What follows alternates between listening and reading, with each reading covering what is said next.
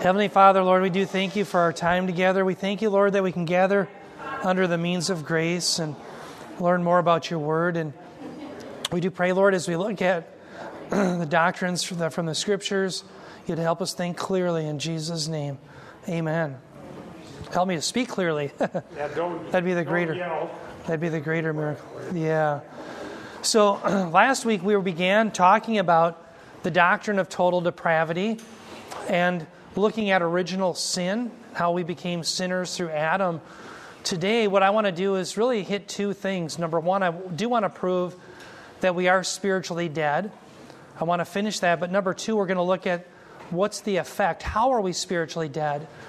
What does the effect of original sin have on us, on our minds, and on our being? And we'll be looking at that as well. But remember, we left off in Romans chapter 5, and I want to just review that. In Romans 5:12, remember I had a little bit different reading that I think is more compelling. And it says this. Paul said, "Therefore, just as through one man," that's of course Adam, "sin entered into the world, and death through sin, and so death spread to all men because all sinned." So notice in the traditional rendering, the cause and effect is this, that death came. Why? Because we sinned. So death was the cause of sin. But what I had mentioned is the better rendering, I think, is on the basis of which. Or literally you could just put upon which. And the idea then is the reason we sinned is because we're spiritually dead in Adam. And I think that's far more compelling in light of the context. Let me ask you this. When you read Romans 5:12 through 19, I'm sure most of you have read that in here. Is Paul's point that you were born a sinner in Adam, or that you worked up to it the moment you sinned? Well, I think it's the former. So let's read the rest of it. I have Brian's going to read. We'll start in verse 13 now, and we'll read all the way through verse 19, and then we'll pause there, and I'll make some comments. For until the law, sin was in the world, but sin is not imputed when there is no law. Nevertheless, death reigned from Adam until Moses, even over those who had not sinned in the likeness in the offense of Adam, who is a type of him who was to come. But the free gift is not like his transgression, for it by the transgression of the one, the many died. Much more did the grace of God and the gift by the grace of the one man, Jesus Christ, abound to the many. The gift is not like that which came through the one who sinned. For on the one hand sinned, for on the one hand the judgment arose from one transgression, resulting in condemnation, but on the other hand the free gift arose from many transgressions, resulting in justification. For if by the transgression of the one death reigned through the one, much more those who receive the abundance of grace and of the gift of righteousness will reign in through the one, Jesus Christ.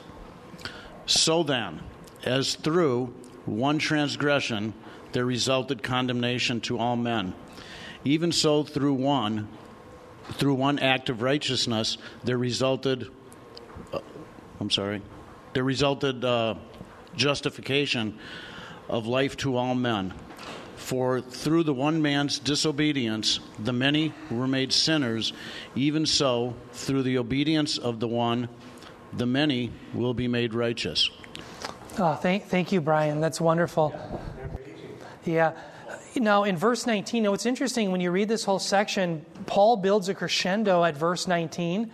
So if you want to understand what the whole passage from verse 12 to 19 is about, verse 19 gives you a very comprehensive yet succinct summary. So I want to focus there, and what I want to look at is the relationship between Adam and Christ. Notice he says, for as through the one man's disobedience. Now stop there. Who's the one man? That's Adam. So through his disobedience, notice it says the many were made sinners. Notice the term made there is the verb kathistemi. Now in Greek, it literally can be rendered appointed or to make something enter into a state of being.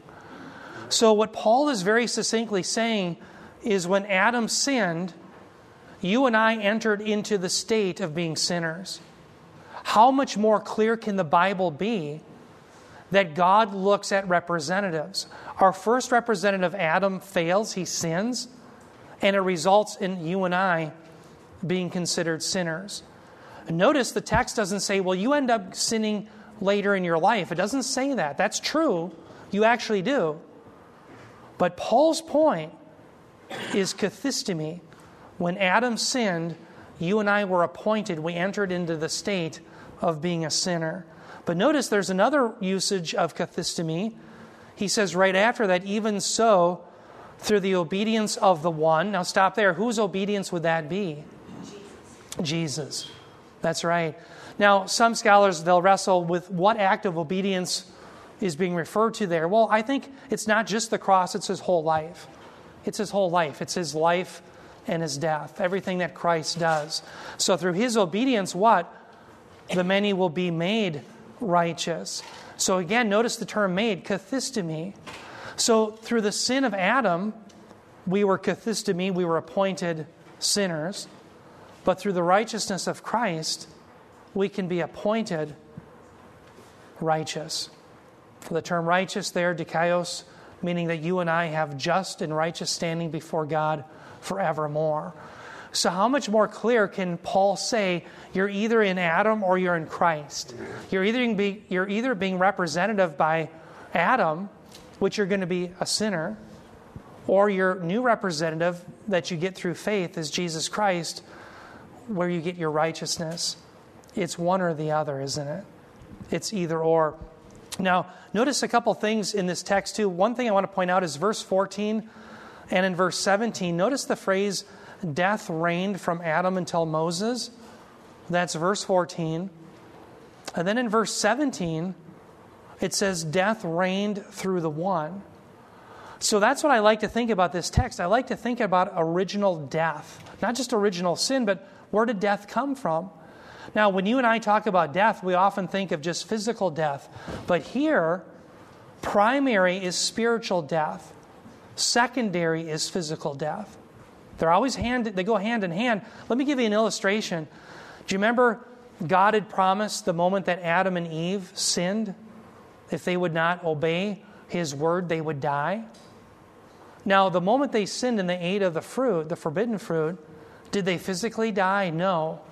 But they were separated immediately. Remember, they were cast out of Eden, weren't they? Okay? So there it shows that death is primary separation, but yes, physical death comes later. In the same way, in Romans 5:12 through 19, it's the spiritual death, being separated from God. That's what's primary. Now, if you don't mind, keep reading verses 20 through 21. Oh, I'm sorry, Bob, did you have something? I was going to mention... you.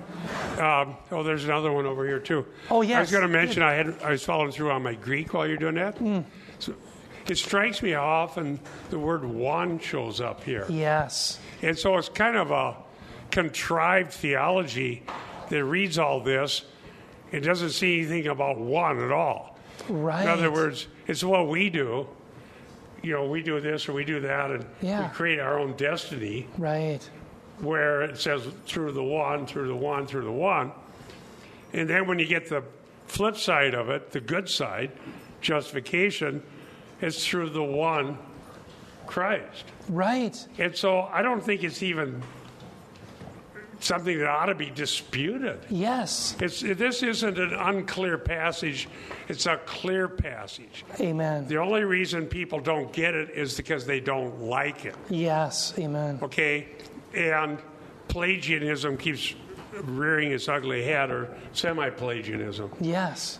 And also, if you go to 1 Corinthians 15:22... Yeah, we're going to look at that. Amen. We're going to? Yeah, okay. absolutely. I'll let that one go then. No, that's good. So you have the one and the many. Now, the Adam-Christ analogy is very common in the New Testament. Yeah. In Adam or in Christ. Yeah, amen. And so, a little preview. When I preach this morning, I'm going to deal with the temptation of Jesus in the wilderness, because I want to refute this Enneagram about solitude, silence, all that stuff.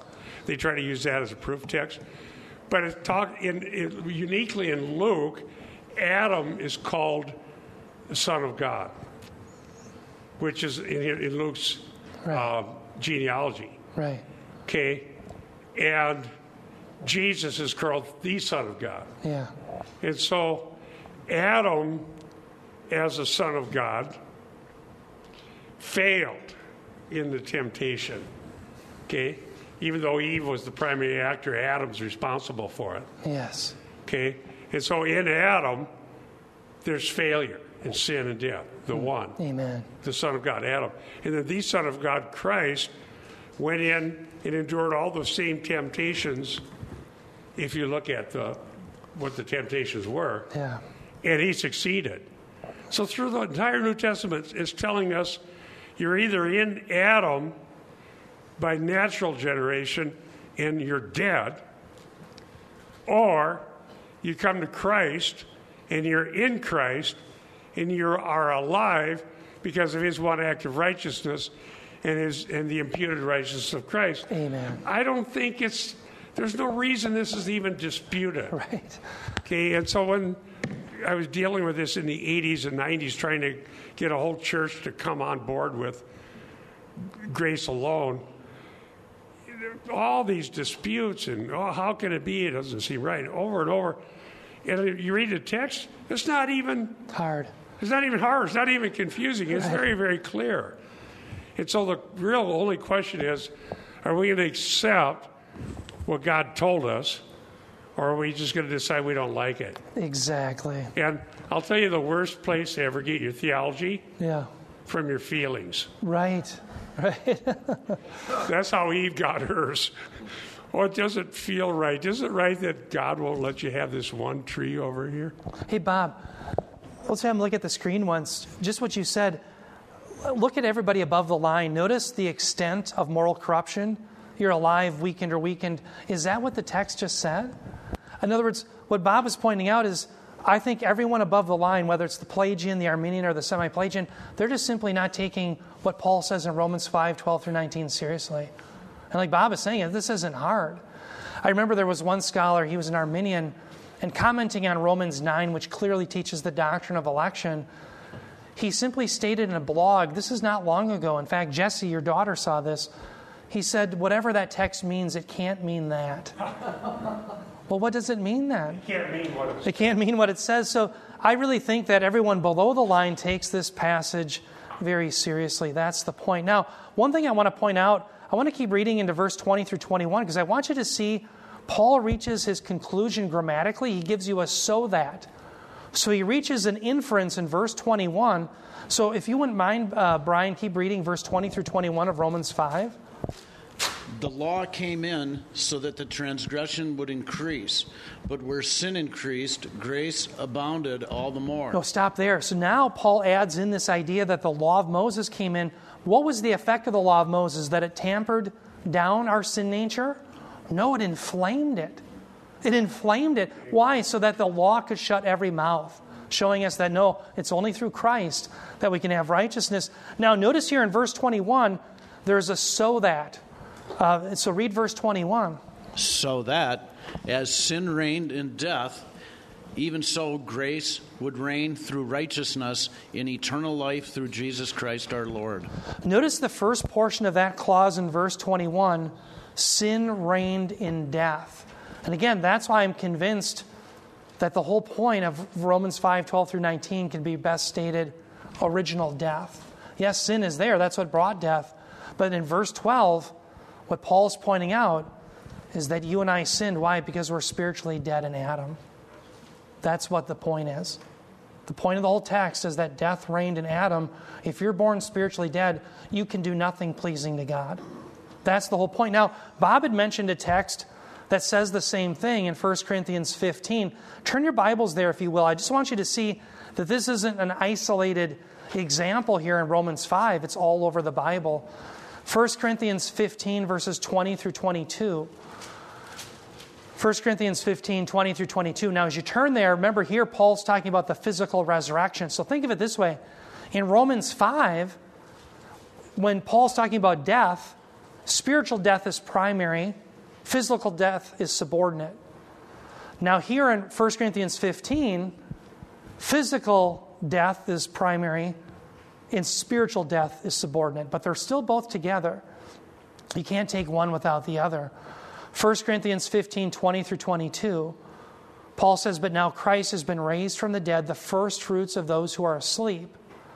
For since," now verse 21, "For since by a man came death, by a man also came the resurrection of the dead." Verse 22, it says, "For as in Adam all die, so also in Christ all will be made alive." Notice all men are dead, what? In Adam.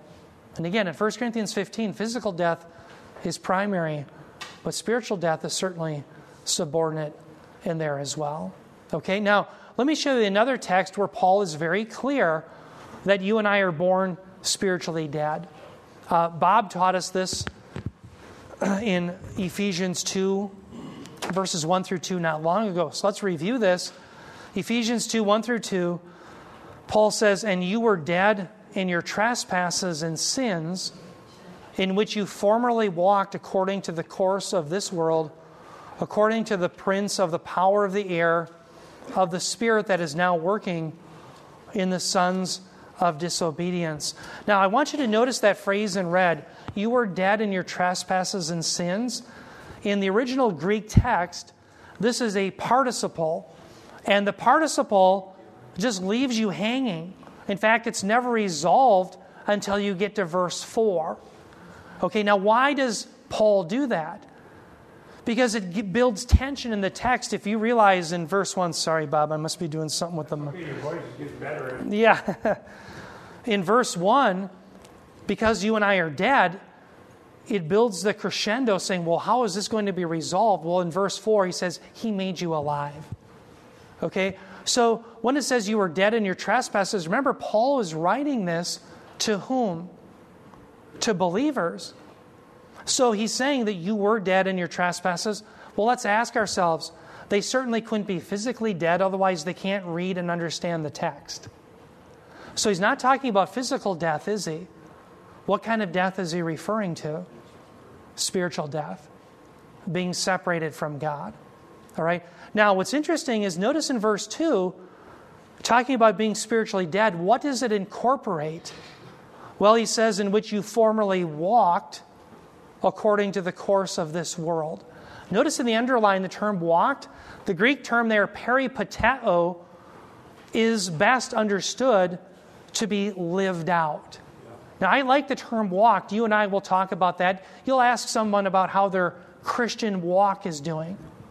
Okay, you're not actually asking them how are they physically walking. You're talking about how they're living out their Christian life. So think of this analogy when you think of this term walked. Think of the Israelites. They had an Exodus event, didn't they? They were saved, as it were, by what? The Passover lamb. If they weren't given a Passover lamb, they would have perished. They were then baptized through the Red Sea.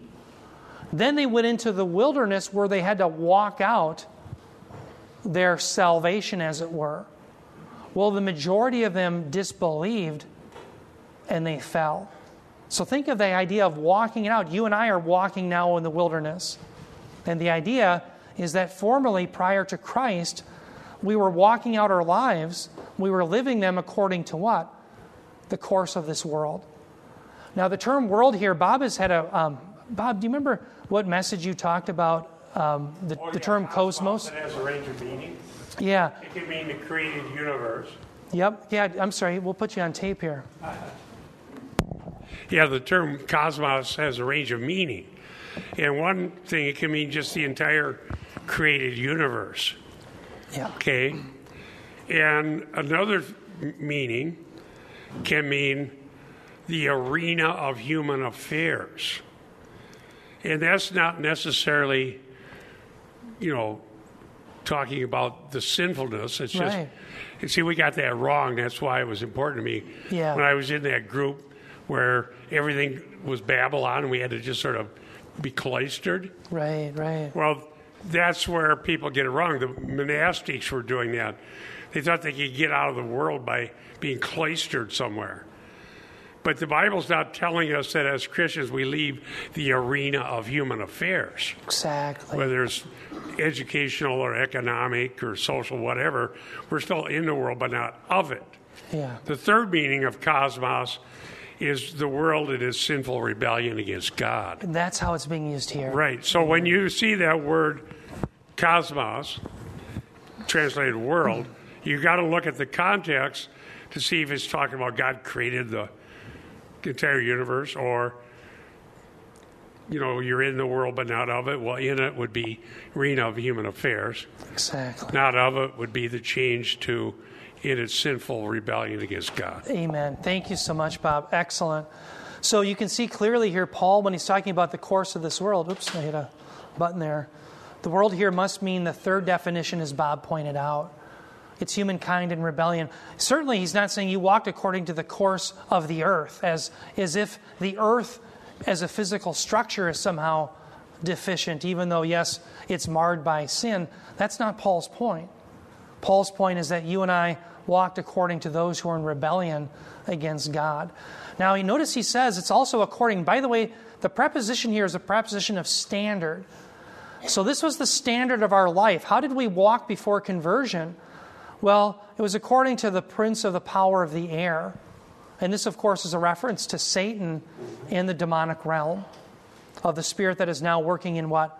The sons of disobedience. So the point is, you and I lived our lives as if we followed Satan and all those who were in rebellion against God. Why? Because we were dead spiritually. That's the point. Okay, so I don't think Paul can be any clearer. So what was Pelagius smoking or sniffing or whatever that he came up with this idea that we weren't born sinners? What's wrong with him? Well, he just doesn't care what the Bible says. And so it is with all those who deny spiritual death. Paul couldn't be any clearer. Remember, the Apostle Paul is a personal spokesman for Jesus Christ. Jesus himself said in Matthew chapter 10, whoever receives you, that is his apostles, receives me. If you reject Jesus Christ, if you reject the apostles' words, you're rejecting Jesus Christ's words. The Apostle Paul is telling us the words of Christ, that we are spiritually dead. So now what I want to do is start developing in what ways are we spiritually dead? How does it affect us? Obviously, we're physically alive. So in what way are we spiritually dead? And what I'm going to show you is primarily sin affects our minds. Not just our intellect, but also our disposition, our emotions, all that we are in the way that we think as individuals. Now let me start unpacking this a little bit. Let's turn our Bibles to Romans 1. And we're going to read verses 20 through 27. And if we could have someone read just to save the voice a little, that'd be wonderful. Would somebody volunteer reading Romans 1, 20 through 27? Nancy, thank you. Oh, no, I'm sorry, Nancy. You know what? I just remembered you had a thought or a comment or... Okay, well, if you feel like coming back to it, feel free. Okay. Sorry. Yeah, sorry about that. Romans 1:20. I can hide my own Easter eggs. I'm getting forgetful, I guess, so sorry about that. If it comes up again, I'll... Okay. Romans 1:20 through 27. Yeah, and we'll read verse 20 and we'll pause there. For since the creation of the world, his invisible attributes, his eternal power and divine nature have been clearly seen, being understood through what has been made, so that they are without excuse. Okay, so let's stop there for just a moment.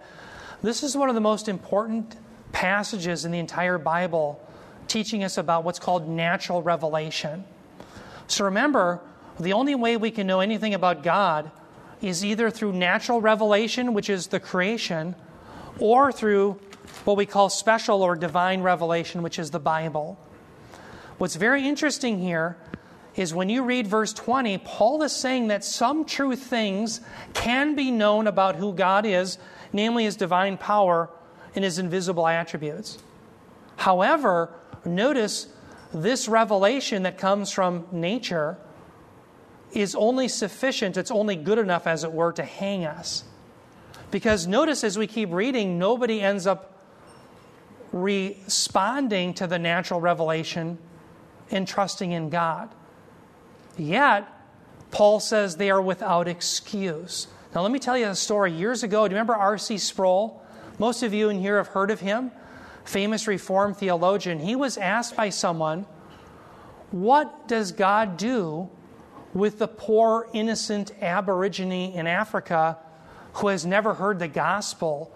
Surely God would never send an innocent Aborigine to hell, would he? And R.C. Sproul said, no, God would never send an innocent Aborigine to hell.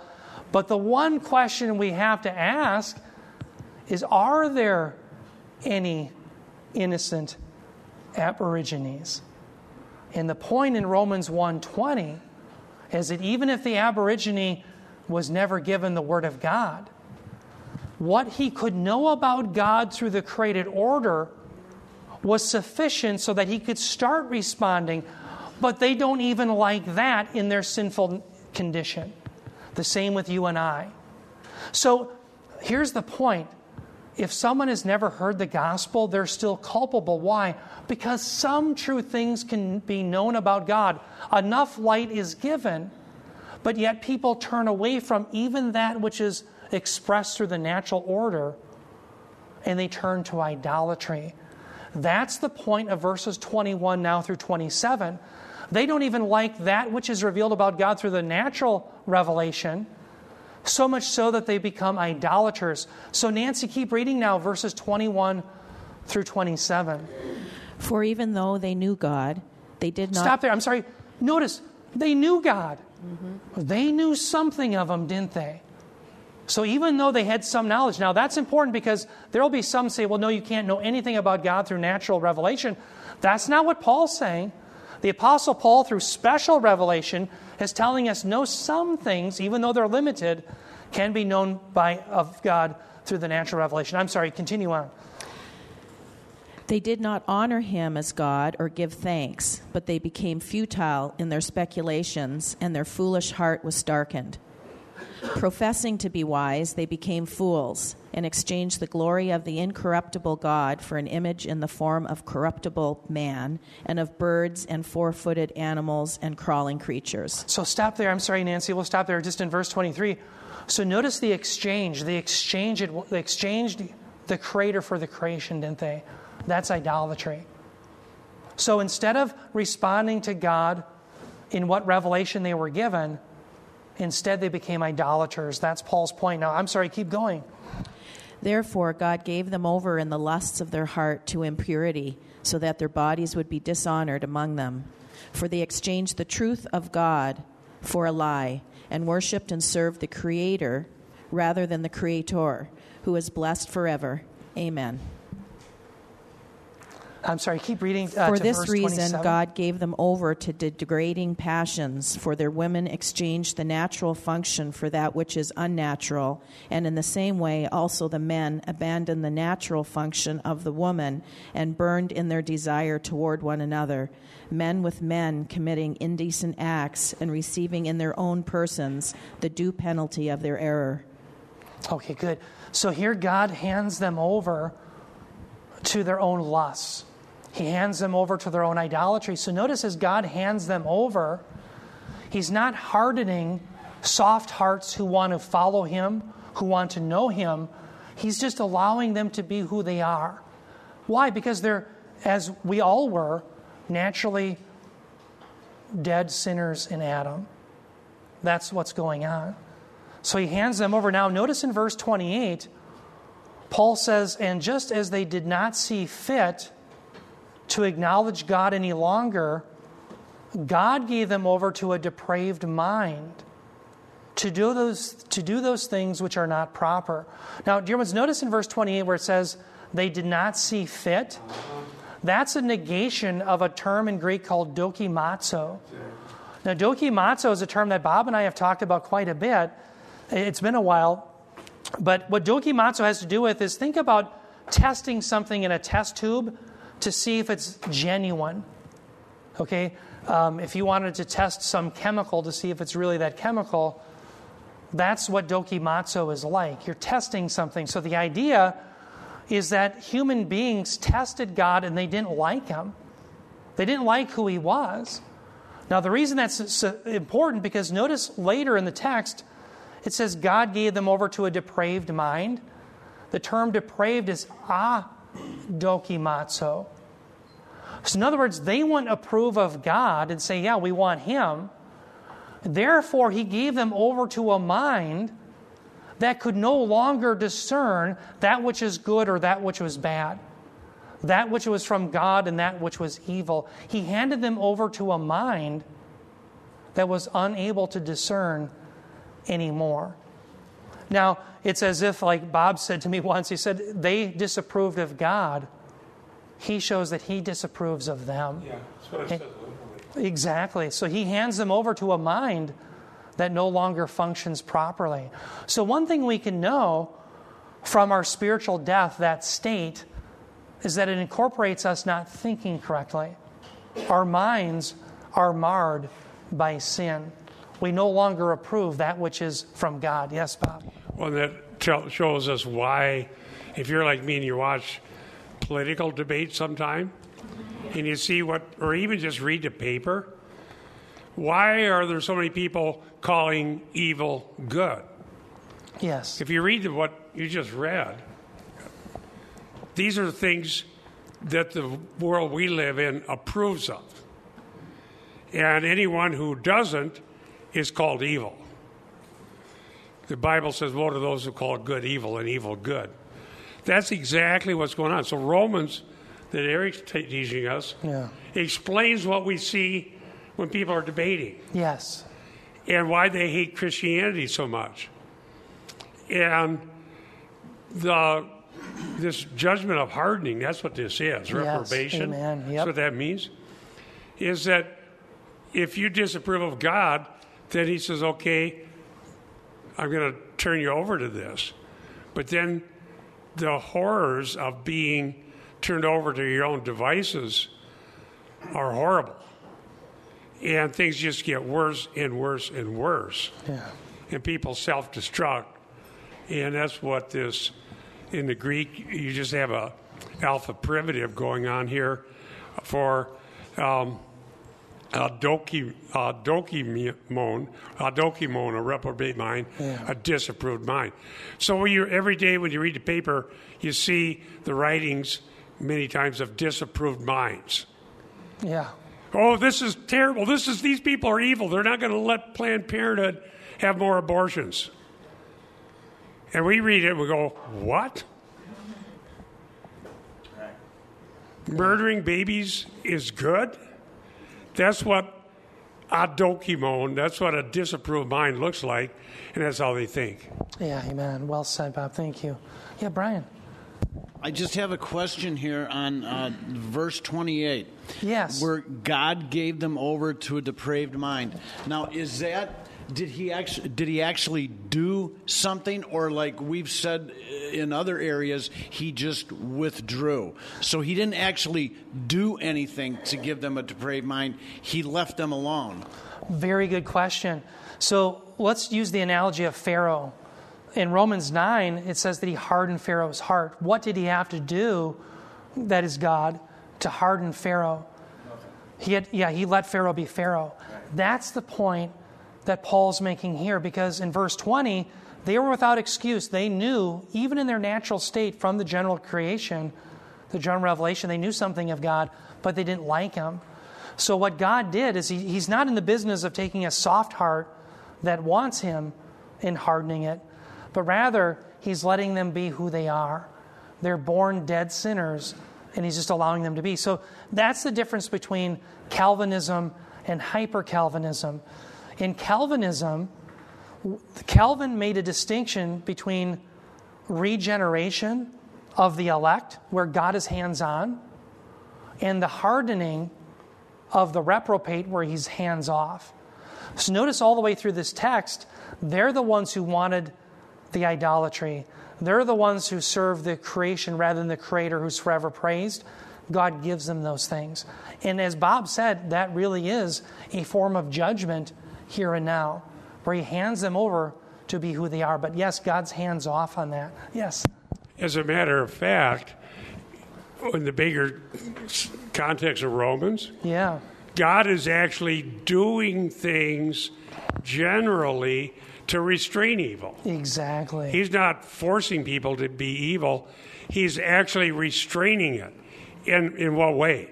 Well, number one, it says that we have a conscience, even as lost sinners. Yes. But they have burned those. Some people have seared their conscience Yeah. with a hot iron. That's Hot right. iron in It's not Timothy. informed correctly, right? Okay, so their consciences, they're sinning against their own conscience. So the human conscience is still trying to tell people, no, don't do this.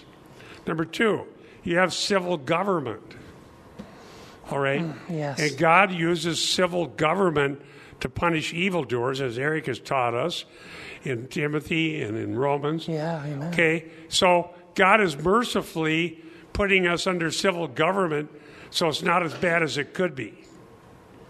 Number three, at this point in history, the church is still here intermingled with everybody else. Right. And so there's still light on the earth of people that love Christ and are intermingled in society, and that's also a restraining influence at this time. Yeah. But from eschatology, we know things are going to change. That's right. That's right. The civil governments, God's going to, the rapture's going to happen, all right? And one of the things that happens during Daniel's 70th week is they give their authority to the beast. So instead of being under human civil governments, they end up under Antichrist. That's right. And they're allowed to have everything they want, but it's going to be hell on earth. So if hyper-Calvinists really don't have a good understanding of Scripture. Yeah, amen. God is restraining evil. He is making it better than it would be, and He is slowing down how bad it would be, but it won't always be that way. That's right. It's going to get worse. That's right. Okay, so we should be thankful it's not worse than it is now. Well said. Yes, Nancy. I don't want to take us back too far, but I had a question about Adam sinning in the garden. Yeah. So, would the Lord have allowed Adam to be who he was? He allowed him to fail in the garden Sure. because he brought sin, and that was his plan. But I've always wrestled with that a little bit about how and why he used Adam in the garden for original sin. Sure. He allowed it to happen. So did he leave him alone and let him do that?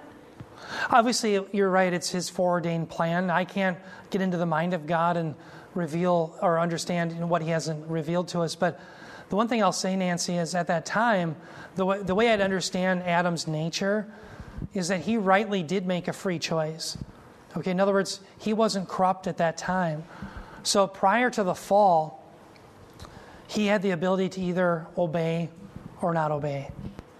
Now, after Adam sins, that's done away with. Why? Because we're dead in Adam. So every single human being born dead in Adam is in a state in which they're unable to respond to the things of God. Now, at regeneration, when the Holy Spirit comes upon people, He changes that. He brings us to faith. So, again, before the fall, able to sin, able not to sin.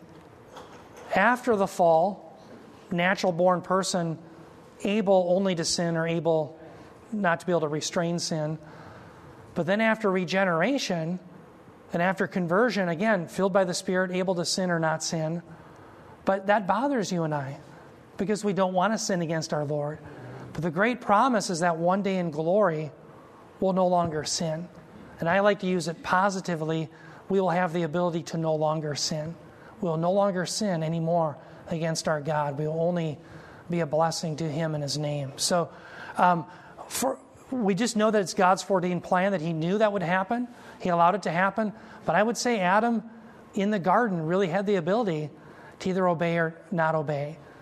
The moment after that transpired, that first sin, what the Bible's clearly revealing to us is all other human beings were born in a state in which rebellion was their only option. Not because God wasn't allowing them to obey, but because of their own depravity. That's the point. And that's why when we talk about fairness, we're all depraved in and of our own selves. It's not God's doing. We're the ones who love and worship and serve the creation rather than the Creator who's forever praised. He's not forcing us to do that. When He hands us over, He's just allowing us to be who we are by nature. Yes, Linda. I'm finally coming to a better understanding of the spiritually dead, but then I'm struggling with that we were created with a free will. And then how is it that it's also the gift that you accept, but yet you're spiritually dead? Does that make sense? Absolutely. In other words, on the one hand, we're commanded to believe. On the other hand, we don't have the ability to believe. And that's the beautiful part about salvation, is that God does even that for us. So later, and if we continue the reading of Ephesians 2, remember you get to Ephesians 2, 8 through 9, excuse me, where it says, "For by grace you've been saved through faith, and that not of yourselves, but it's a gift of God, not of works, lest any man should boast." Well, there's a demonstrative pronoun where it says, "that not of yourselves." That demonstrative pronoun reaches back to verse 8 where it says, "You've been saved by grace through faith." So even in Ephesians 2:8, we see that the faith itself is a gift that's given from God. So when you believed, Linda, you really did believe, but it was because God regenerated your heart. And that's one thing I want to point out, by the way, is notice in verse 28 of our Romans 1 text, where it says He handed them over to a depraved mind. It's very helpful, I think, to define what do we mean by mind. The term in Greek there, nous, has to do with our mental faculty. Here's 3 aspects of our mental faculty as I would understand it. Number 1, our intellect. When you learned mathematics, you were using your mind. You were using your intellect. But as you're going to find out, and that's what I want to lay out for you here in the next sessions, is I want to show you that the mind is more than just the intellect. 2 plus 2 is 4. But it also incorporates the will, or our disposition. That's what Bob was mentioning when Luther was confronting Erasmus. Our will is in bondage. Why? Because we're morally opposed to God because we love our sin. And that's what I'm going to show you is ultimately the reason you and I don't have the ability to come to faith in Jesus Christ is because we're morally opposed to Him. So our mind is comprised of our intellect, our will, and also our emotions. It is the center of our thought life. So it is therefore synonymous oftentimes with how the writers in the Old Testament and even Jesus would use the term heart. Remember, as a man thinks in his heart, so he is. The heart isn't just the organ that pumps blood. They're using it metaphorically for the center of the thought life. That's why Jesus says, remember, it's nothing that goes into a man that can defile him, but what defiles him is what comes out of him. For the sins come from the heart, and out of the abundance of the heart, the mouth, what? It speaks. Okay? So the point is, Linda, you and I are dead sinners in Adam. The Bible's revealing that we are given freedom in the sense that we can make choices, but our will is in bondage because of our original sin nature to such an extent that we will never want the gospel. We will never want Christ unless He intervenes supernaturally and changes our heart. And that's the great promise that we see in the Old Covenant. He says, I will give you a new heart. In Jeremiah 31 through 34. In Ezekiel 36:25, I will sprinkle clean water on you, and I will give you a new spirit, He says. So that's God doing first. This is what it means to be born again. That's why Jesus says no one can see the kingdom of heaven unless he is born from above. You're born once into this world, you're opposed to God. But if you're born from above, He does a heart transplant so that for the first time, you're not morally opposed to the gospel. Now you find it to be sweet and your only means of salvation. That's the idea. Okay, does that make sense? I hope that helps, and we'll keep wrestling with this. Yeah, Bob. And Linda, you made a good point, though. Remember, God uses means.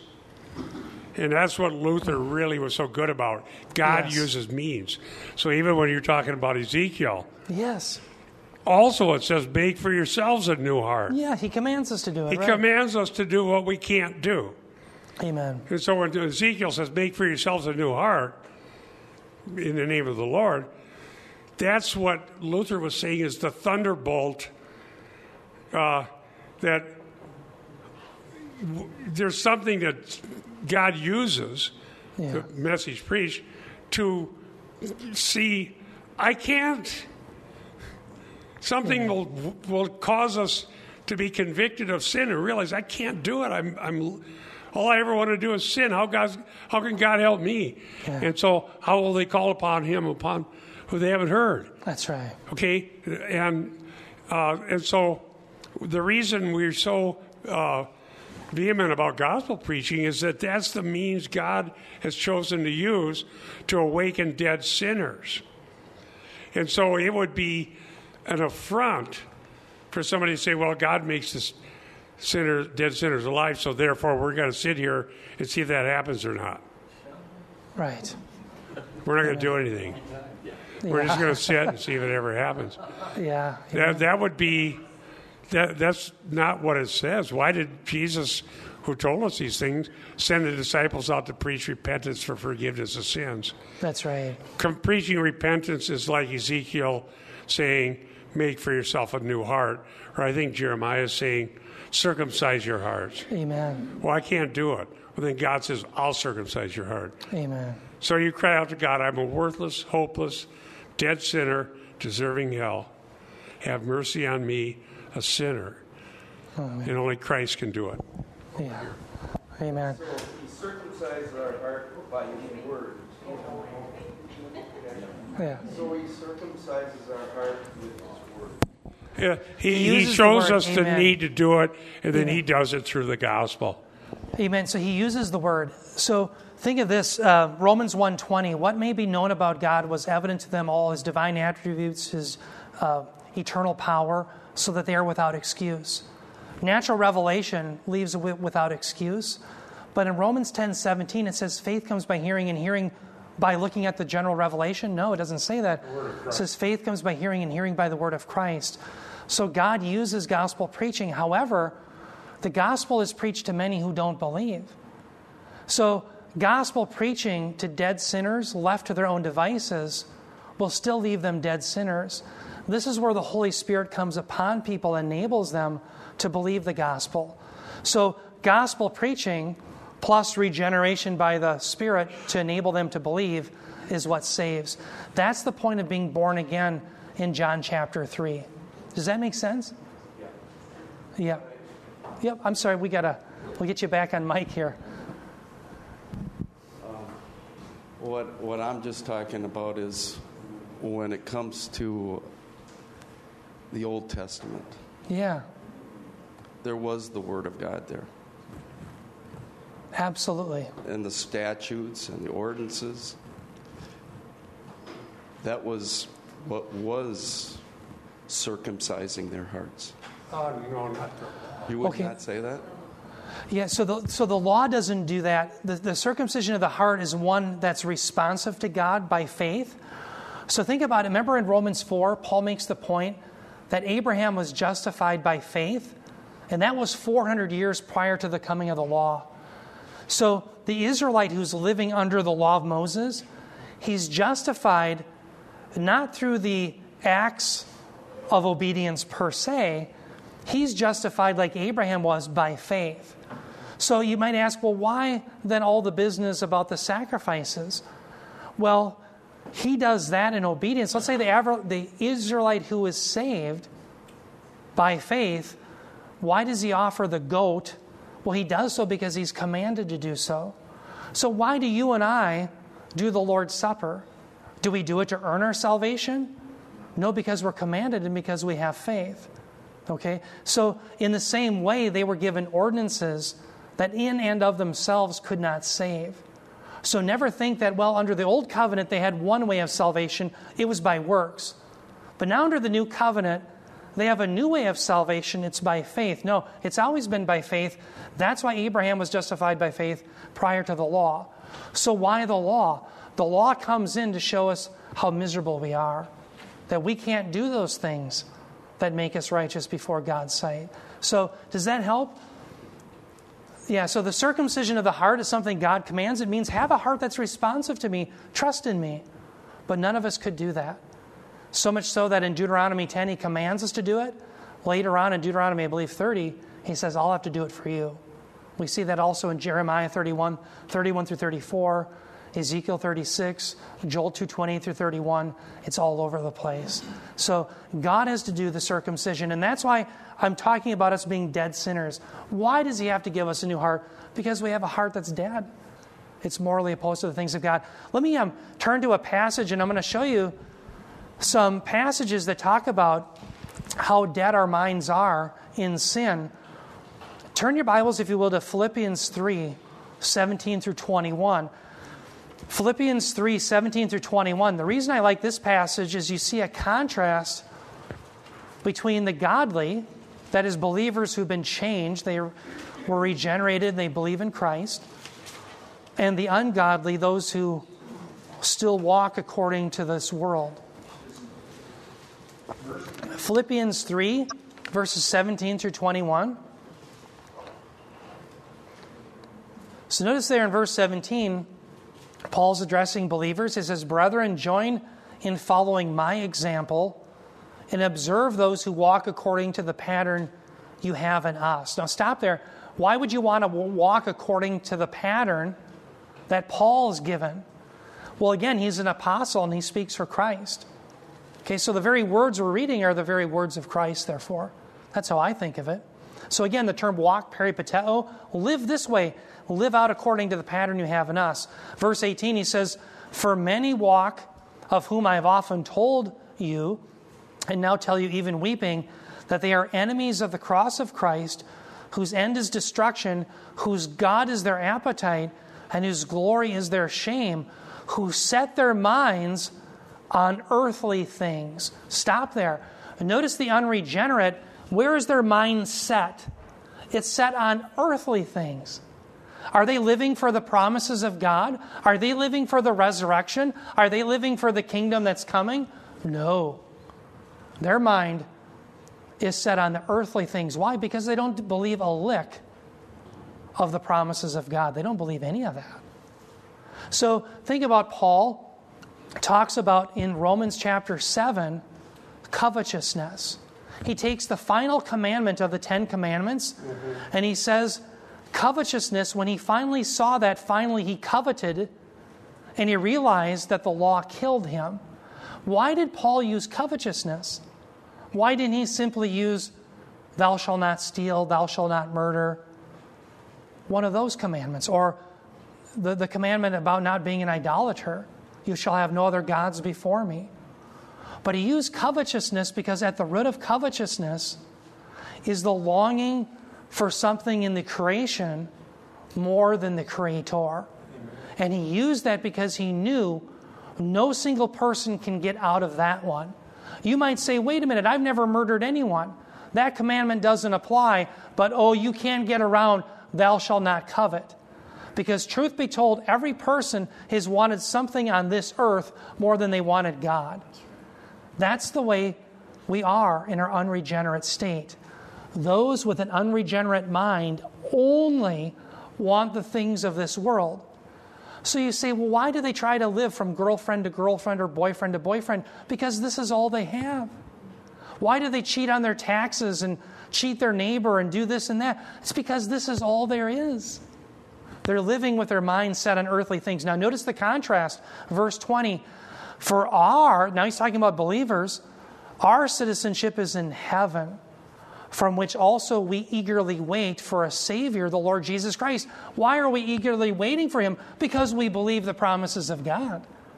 Verse 21, who will transform the body of our humble state into conformity with the body of His glory by the exertion of the power that He has even to subject all things to Himself. Notice the distinction. The unregenerate mind's always on the earthly things, but the mind of the regenerate, because it's been freed to believe in Christ and the gospel, it's set on the coming of Christ. That's a mind transplant, a heart transplant that God effects, and He does it through the power of the Spirit. Amen. Enabling us to believe. Let's look at one more passage before we close. And then there's several, and again, notice the term minds. Their minds were set on the earthly things. Here's Titus 1:15. Please turn your Bibles there. I'm going to show you another passage about the mind and the conscience being defiled for the unregenerate. Titus 1:15. Again, one of the pastoral epistles here. Titus 1:15. 1 Timothy, 2 Timothy, we're studying that now. Those are pastoral epistles. Well, here's Titus. Titus 1:15, it says, "To the pure, all things are pure," Paul says. "But to those who are defiled," so here's the unregenerate, "and unbelieving, nothing is pure, but both their mind and their conscience are defiled." So whatever it means to be born a dead sinner in Adam, it certainly means that our minds and our consciences are defiled. They don't function correctly, and they are filthy before God. That's the idea. So let's look at the term mind there. Again, the term mind there is nous. 3 aspects to it. Our intellect has to do with our will. 3rd, it has to do with our emotions. And because it's defiled, we can infer we don't think right, our will isn't right, our emotions, our whole thought life is defiled before God. What about conscience? How does Paul see conscience? Because, as Bob rightly said in Romans, Paul is very clear to say everyone has a conscience. What's very interesting is the conscience is that inner referee that all of us have that determines whether something's good or bad. But for the Apostle Paul, that conscience, that inner referee, has to be informed. Well, if it's not properly informed by some outsourced source, it's going to be defiled. Now, what's the proper source to have your conscience informed by? The Bible. Bob was just talking about in politics, we're seeing Romans 5:20. Woe to those who call evil good and good evil. Why? Because their conscience isn't informed by the Word of God. So their inner referee thinks that if you prohibit abortion, you're doing evil. But if you're getting more abortions in the world, you're doing good. Why? Because their conscience is defiled. It's not informed by the Word of God. It's informed by the God, small g, of this age, Satan and the demonic doctrines of this age. Amen. That's what it looks like to be the unregenerate. And they didn't have to work themselves up to that. They were born in that condition. And God just lets them be unless He decides sovereignly in His good pleasure to regenerate and bring them to faith. So, as you can see, we'll leave here the nature of being dead in Adam, having a sin nature in which you and I are dead, unable to do that which is pleasing to God, primarily affects our minds. So we don't think as we ought, and we cannot will to do that which is pleasing to God. We cannot come to faith in and of ourselves. Now, next week, here's a passage I'll have you read for next week. Read 2 Corinthians 4, verses 3 through 4. And in fact, if you want to read 2 Corinthians starting in verse 1 of chapter 4, but read 2 Corinthians 4, verses 1 through 4. Because there it talks about the God of this world having blinded the minds of the unbelieving. And we'll talk about that. That's something that God has to overcome. So we'll be wrestling then next week, again further, with just how depraved is our mind. And we're going to be wrestling with what kind of inability we have. We're going to make a distinction between something called natural inability and something called moral inability.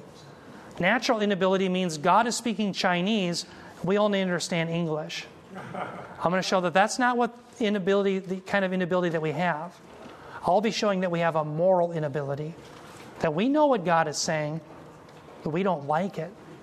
That's how our mind is depraved in our spiritual death. So with that, let's bow our heads in prayer.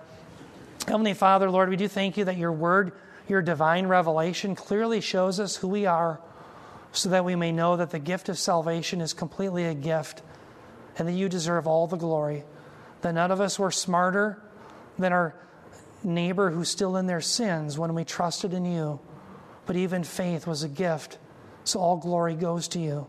We thank You for revealing this to us, all by Your gracious power, in Jesus' name. We also pray, Lord, for Bob, for the sermon today. I pray, Lord, You would help us to understand the problem with these enneagrams, mysticism, and denying the sufficiency of your word for sanctification. Help us to think well.